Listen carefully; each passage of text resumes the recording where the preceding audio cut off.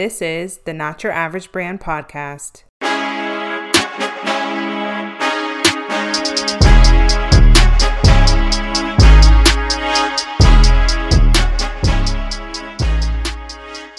Welcome back to the podcast. I'm your host, Kiera, and I cannot wait to get into this episode because I finally have the space to just tell you guys my raw, unedited thoughts. What's even cooler about this is that you can actually hear me saying them to you, so you can really feel all the gems that it is that I'm dropping. So I'm super excited. This is going to be so good. If you've been listening to the last 3 episodes, you know I don't like doing long intros, so let's just go ahead and get into it. Okay, I have 4 business and marketing predictions I'm going to talk through, and let's start with number 1. So everyone's been talking about personal brands, and I agree personal brands will become increasingly more important, but I think the industry kind of has it wrong on how we define personal brands.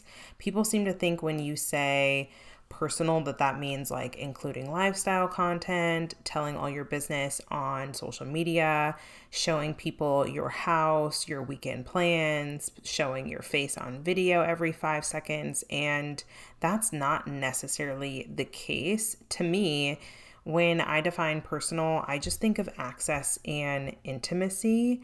Can you create access and intimacy by showcasing lifestyle content or sharing what it is that you did on the weekends? Yeah, absolutely. But you can also create access and intimacy by using text messages in your marketing, or now podcasts, or even subscriptions where people get access to exclusive content. You can create access, intimacy, personal content in all different shapes and sizes. It doesn't necessarily need to look like a bunch of video content or footage of what it is that you ate on the weekends. I know for me, how I will be personally incorporating more of a personal brand is by creating content like this, communicating in email. Personally, to me, email feels super intimate because it's like having someone's digital phone number. You get a chance to talk to them every day in their inbox, and people don't give out their email lists every day. So to me, that's super personal. You can create content on the blog.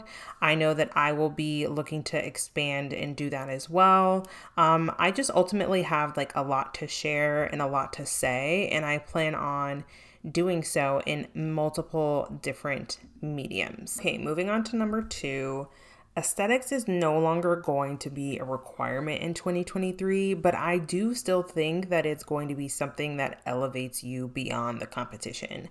I feel like COVID and everyone being locked up in the house really helped pull back the curtain and released this pressure of having to look a certain way or be Instagram perfect. I think when everyone is locked in the house, it's kind of hard to be living an Instagram lifestyle where, everything looks picture perfect. And I think that era really started to create a new conversation around people's expectations with content and how they're going to consume content and how they're going to relate to the people that it is that they choose to buy from, which is why I see now that there's this trend where everyone is team TikTok, team BeReal, down with the pretty feed. No one really cares. Show up as your authentic self. And I think that's all fine and dandy, but I still think aesthetics matter.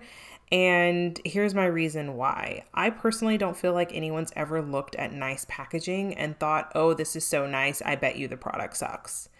When people see something nice, they assume the product is nice. And here's what it is that I mean by that. You will never get dinged for having a well put together Instagram feed, but you do run the risk of losing business when your page looks a mess. There are people who see packaging, which is essentially what your Instagram feed is. It is packaging for your business. And in some cases, it's the first encounter that anyone will ever have with your business. There are some people who will see this mismatched feed or your thrown together notes and think, this person looks a mess, pass. Now, looks aren't everything, but like I just said, people do judge books by their covers, and you will be judged by your appearances. People make judgments based on what it is that they see. That's just kind of how it is. I know Actually saw this come to life even more because I've been recently watching Drink Masters on Netflix. I don't know if you guys know this about me, but I recently took up the hobby of mixology, and this show has really just stole my whole heart. But anyways, my point is that you'll notice that a lot of the mixologists on the show, they get graded in two sections. One, they get graded on taste, and then two, they get graded on presentation. And sometimes the judges have actually approached them based on the way that something will look. And they'll look at the decor and they're like, oh, wow, the decor looks like this is going to be really sweet or really fruity. And then they drink the drink and they're like, oh, I'm actually pleasantly surprised with how well balanced it is. And they're surprised because they drew a certain conclusion based on what the decor looked like, even though they actually hadn't even tasted the product yet. And that's sort of the same thing with your Instagram feed. People are going to draw conclusions based on how it is that you present yourself. And so your brand presence and how you show up, whether that be aesthetically or unesthetically pleasing, is going to matter. Now, if you don't care at all, even after hearing all of that, that's totally fine. I just think that as people continue to move into this direction of not really caring or being a little bit more casual with their business presentation or the exterior of their brand, it will only create a greater opportunity for those of us who do take intention with our visuals and our aesthetics to stand out even more. And it's only going to help us visually elevate ourselves above the competition. Number 3, long form content is in. Okay, I don't know what it is that you've heard, but contrary to what people think, people's attention spans really aren't all that short. People like to read. People like to listen. People like to watch. There's going to be so much opportunity for businesses to expand their marketing with long form content. I know for my business, that will look like podcasting and blogging. For others, that may look like YouTube. The opportunities will honestly be endless, but everything is leaning towards long form content. You can see like Instagram stories is even getting longer. TikTok is offering longer videos. Podcast listens are going up. Like, it just seems like people are really like craving depth in the content that they're consuming. And I think it's going to be a bigger conversation for 2023. Okay, number 4, selling one thing is going to keep you behind the competition. People are diversifying their service suites and you are leaving money on the table if you don't. That's my personal prediction for 2023. Now, before we dive into like all of this, I want to kind of like release the stress and pressure associated to what people think when they hear diversify their service suite.